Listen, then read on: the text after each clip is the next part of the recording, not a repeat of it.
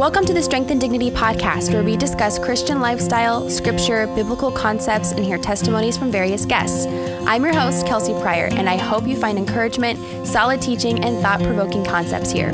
We're entering into a new series called Christian Lifestyle. This is a series where we discuss practical tips, biblical commands, and various teachings throughout scripture that can be applicable to anybody. Before we dive in, make sure you subscribe so you never miss a future podcast. All right, let's get started. Hi, everyone. Welcome back to the Strength and Dignity podcast. I'm excited to bring today's episode to you guys, something that I learned from Tim Keller recently about leadership. And it has to do with two stories about Moses in Exodus 17 and in Numbers 20. If you're familiar with these stories, then you'll know that these are the two times that Moses brings water out of a rock by the commandment of the Lord. But they're very different. While they might sound similar, God tells Moses to bring water out of a rock. They're actually very different because the outcome is vastly different. And Moses is punished extremely for what happens in the second instance in Numbers 20. So I'm really excited to dive into this today because I was really curious why Moses received such a harsh punishment. So I did a little scouring. I read some Tim Keller blog posts and some other parts of scripture. And what I learned was just mind-blowing. And it has a lot to do, I think, and the implication in our lives with leadership. So I'm really excited to tell you guys this today. So if you want to follow along with me, the scriptures I'm going to be reading from, like I said, are Exodus 17, Numbers 20, and also a little bit from Matthew 5. And at the end, I'm going to talk about a few leadership points that I learned from this story. But to back up a little bit, the reason that I got really interested in this instance, in this story of Moses and the rock, is because of this song called I Don't Want to Go. It's a worship song, and it was really getting to my heart. I was just listening to it on repeat, and there's one of these phrases that says, like Moses in the desert, I want to see your land, but like Moses in the desert, I can't fully see your plan. And then I think it continues, still your love never stops when I see the land from a mountaintop. And it was really, I don't know how to explain it. It was really getting to me because I knew that Moses was not permitted to go into the promised land. He goes through all of this. If you're familiar with the story of Exodus, he is God's vessel through which he frees all of the Israelites from slavery in Egypt. He wanders with them after their disobedience for 40 years in the desert. And he goes up onto Mount Sinai and has these amazing encounters with the Lord. And because in Numbers 20, he hits a rock instead of speaking to it, God says, your punishment is that you're never going to see the promised land. And that has always seemed like such an excruciating punishment. Like, why did he receive such a harsh punishment for what seems like so small of a crime? And so when I was listening to these song lyrics, if you guys know me, you know that I have a huge heart for Israel. And so I all of a sudden was relating to Moses in this moment of like, eagerly desiring to see the land of the Lord, and he's not permitted to. And it was really hurting me because I was thinking, like, what if one day I'm not allowed to go back? What if something happens and I'm no longer allowed to enter the land of the Lord? And I instantly started crying. It was like, oh my gosh, I hope that day never comes. I know that it is very possible and that it might come just because of the state of the world. Things could change at any moment. But I really was like, he never got to see it once. I've been there before, but he never got to see it once. And so that's really what started getting me interested in this story. So a brief overview is that in Exodus 17, if you want to go through and read it, the people are thirsty. God says, okay, you can get water from this rock. Moses, I want you to hit the rock, and then water's going to come out. So Moses hits the rock and water comes out. Fast forward to Numbers 20, the people again are thirsty, and God says, I want you to speak to the rock. And instead, Moses hits it, water still comes out, and as we discussed, his punishment was no longer being able to see the promised land. But there's a few small things in here that are actually really important to point out. So I'm going to go ahead and read that whole passage. It's actually pretty short. So in Numbers 20, we read, the actual striking of the rock starts in verse 10, but I want to go before that because this is when the people are complaining that they're thirsty, and Moses and Aaron both go into It says, then Moses and Aaron, starting in verse 6, went from the presence of the assembly to the entrance of the tent of meeting and fell on their faces, and the glory of the Lord appeared to them. Which, first of all, I mean, how amazing is that? Like, the glory of the Lord appeared to them. And the Lord spoke to Moses, saying, take the staff and assemble the congregation, you and Aaron your brother, and tell the rock, before their eyes to yield its water, so that you shall bring water out of the rock for them and give drink to the congregation and their cattle. And Moses took the staff from before the Lord as he commanded him. Verse 10, then Moses and Aaron gathered the assembly before the rock, and he said to them, hear now, you rebels, shall we bring water for you out of this rock? And Moses lifted up his hand and struck the rock with his staff twice, and water came out abundantly, and the congregation drank and their livestock. And it doesn't give any explanation. It just goes into, and the Lord said to Moses and Aaron, because you did not believe in me, and to uphold me as holy in the eyes of the people of Israel, therefore you shall not bring this assembly into the land that I have given them. These are the waters of Meribah, where the people of Israel quarreled with the Lord, and through them he showed himself holy. So the first time that I read this, I thought maybe Moses' sin was disobedience, right? Like, okay, so God told him to speak to it, and instead he hid it.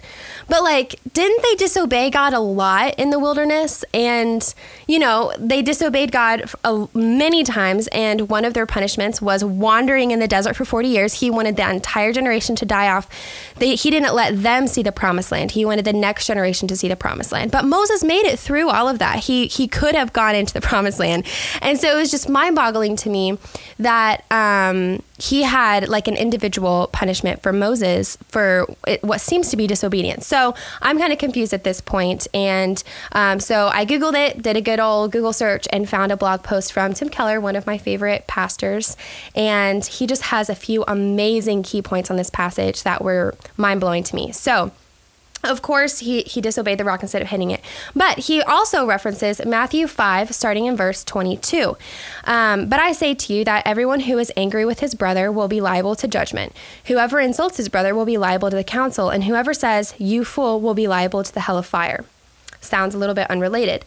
But he references the section where, in verse 10, Moses tells the people right before he hits the rock, hear now, you rebels, shall we bring water for you out of this rock?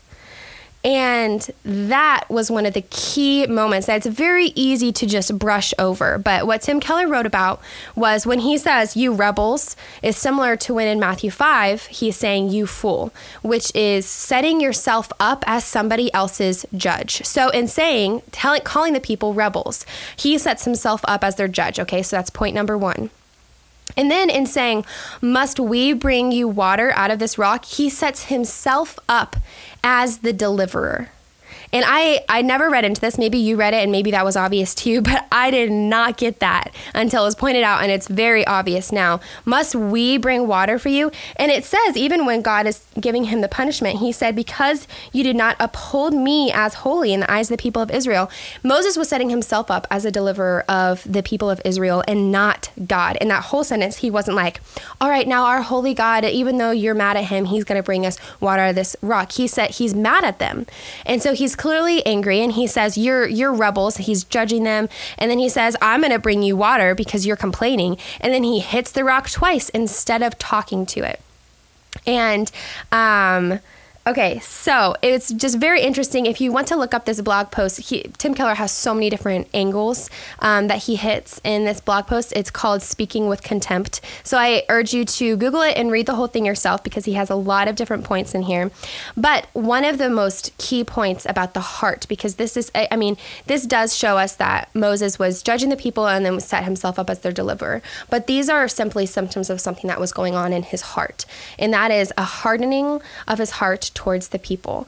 And what Tim Keller wrote is that he had become full of wrath with no compassion. And if you're familiar with even quote unquote the God of the Old Testament, sure, he is full of wrath many times, but he's also incredibly full of compassion.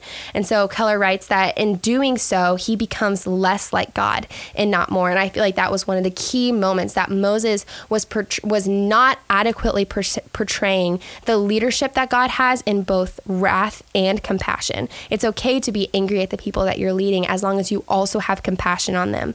But because he was not, he was becoming less like God and not more. And so I thought that was a fascinating point. And the phrase that stuck out to me is that Moses is a man who has forgotten grace. He's a man who has forgotten grace. And as people that live on this side of the cross, it is imperative that we never forget grace because it has been bestowed upon us abundantly. And we have a picture of grace in Jesus, which Moses didn't have. And so we have even less of an excuse to forget grace than Moses did. I mean, he got to see God very, very close in the tent of meeting and on Mount Sinai, but we still have the picture of grace in Jesus Christ himself. And so it's super important for us to not forget that.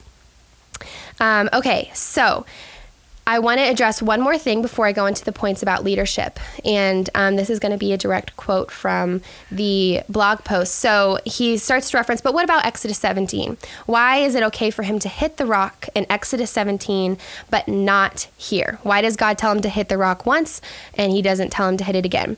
So this is a direct quote from the blog post by Keller. This is what leaders face. Is there any hope for us? Yes, because we are in a better position than Moses was for understanding the grace of God.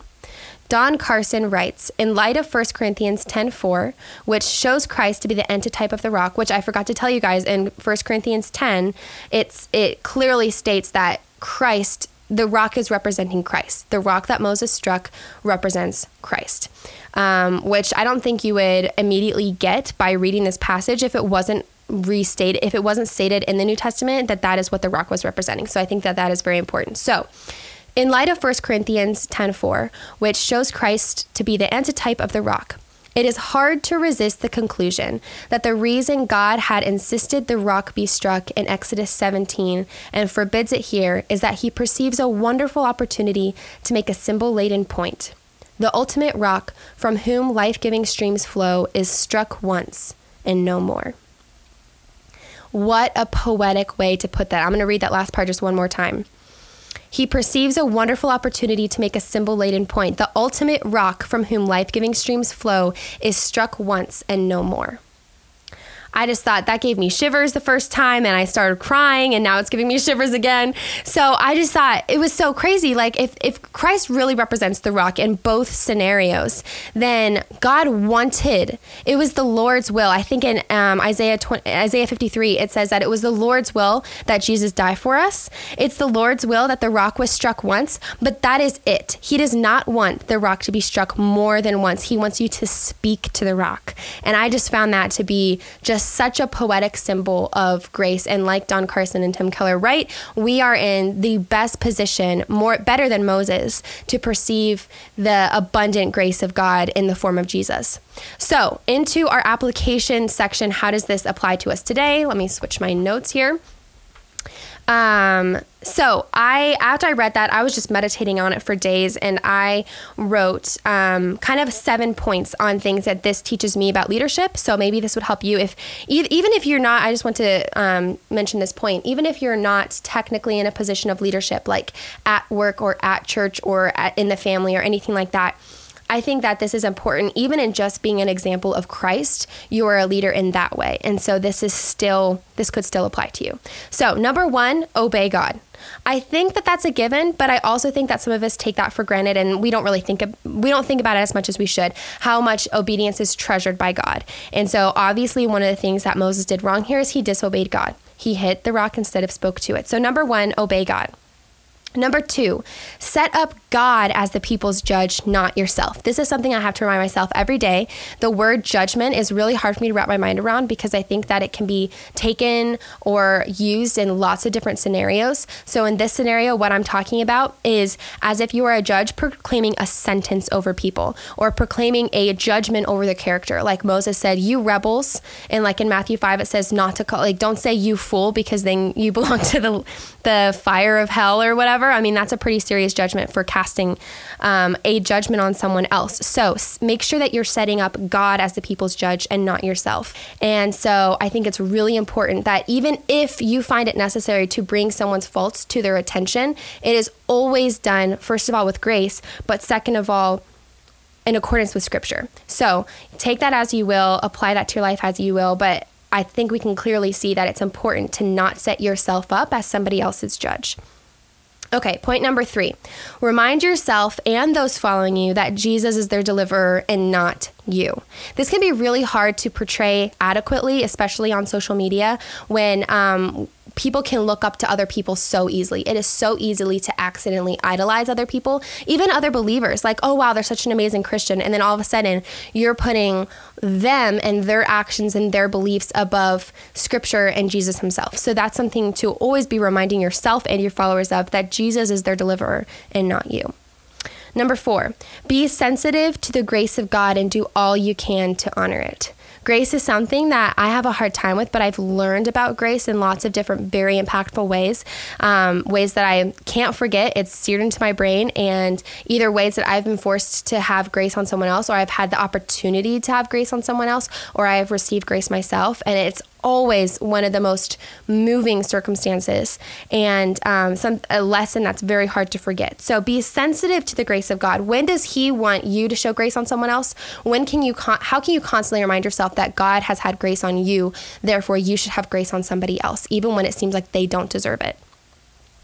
Number 5, be full of compassion towards those who follow you. So when Keller pointed out that Moses became someone who has forgotten grace and someone who is full of wrath but lacks compassion, I'm just reminded of the multiple times in the New Testament, in the Gospels, when it says, and then Jesus had compassion. I don't know, I would love to do a study and count how many times it said that Jesus had compassion, but it's so many times, and it's always so moving. Like even the ways, like the rich young ruler, when he was being pretty arrogant and saying, I've followed all these commandments, blah, blah, blah. It says Jesus looked at him and loved him. And I've always found that so fascinating, because it's hard for me to put compassion first, but it wasn't hard for Jesus, and it was something he was constantly doing. Number 6, resist pride and surround yourself with those who humble you.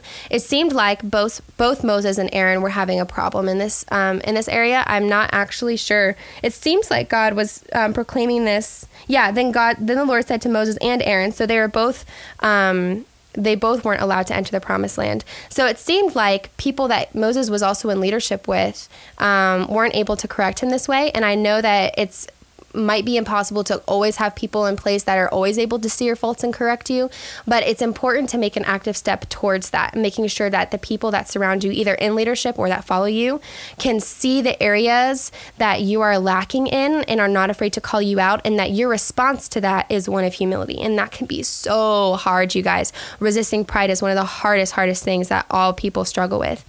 Okay, final point, number 7, Christ is your rock. He was already struck for your sake. It is now your job and gift to speak to him. And I think that when the Lord asks to walk with us, to have relationship with us, for us to love him with all our hearts, minds, and souls, this is one of the ways in which we do that Jesus was already struck. We don't have to, I think sometimes we think we don't deserve it and we punish ourselves more, or we're resistant to the grace of God. But that's basically telling Jesus, hey, what you did, you know, that terrible death that you died for me, that's not enough. I have to punish myself further. And God's like, no. He was already struck for your sake. The victory already happened. All you have to do is talk to me now. I've ripped the curtain. I have torn the curtain in two. It is now your job, but also your privilege and your gift to talk to me, to walk into, to enter into the Holy of Holies without anything blocking you. How amazing is it that living on this side of the cross, that is our gift and opportunity as followers of Jesus, to walk straight through where that curtain once was and sit in his presence as if we're sitting right next to him. I mean, I just think that that's amazing. We get to be like Moses and Aaron when they walk into the tent of meeting and the presence of the Lord completely surrounds us. We have the opportunity to do that wherever we are. And so it's important to remind ourselves that Christ is your rock. He was already struck, and now you get to speak to him. Thanks for listening to this episode of Strength and Dignity. If you enjoyed this episode, make sure you leave us a rating and review. That would help us out a lot with the algorithm so we can reach more people looking for encouragement in their faith journey. Hope you tune in next time.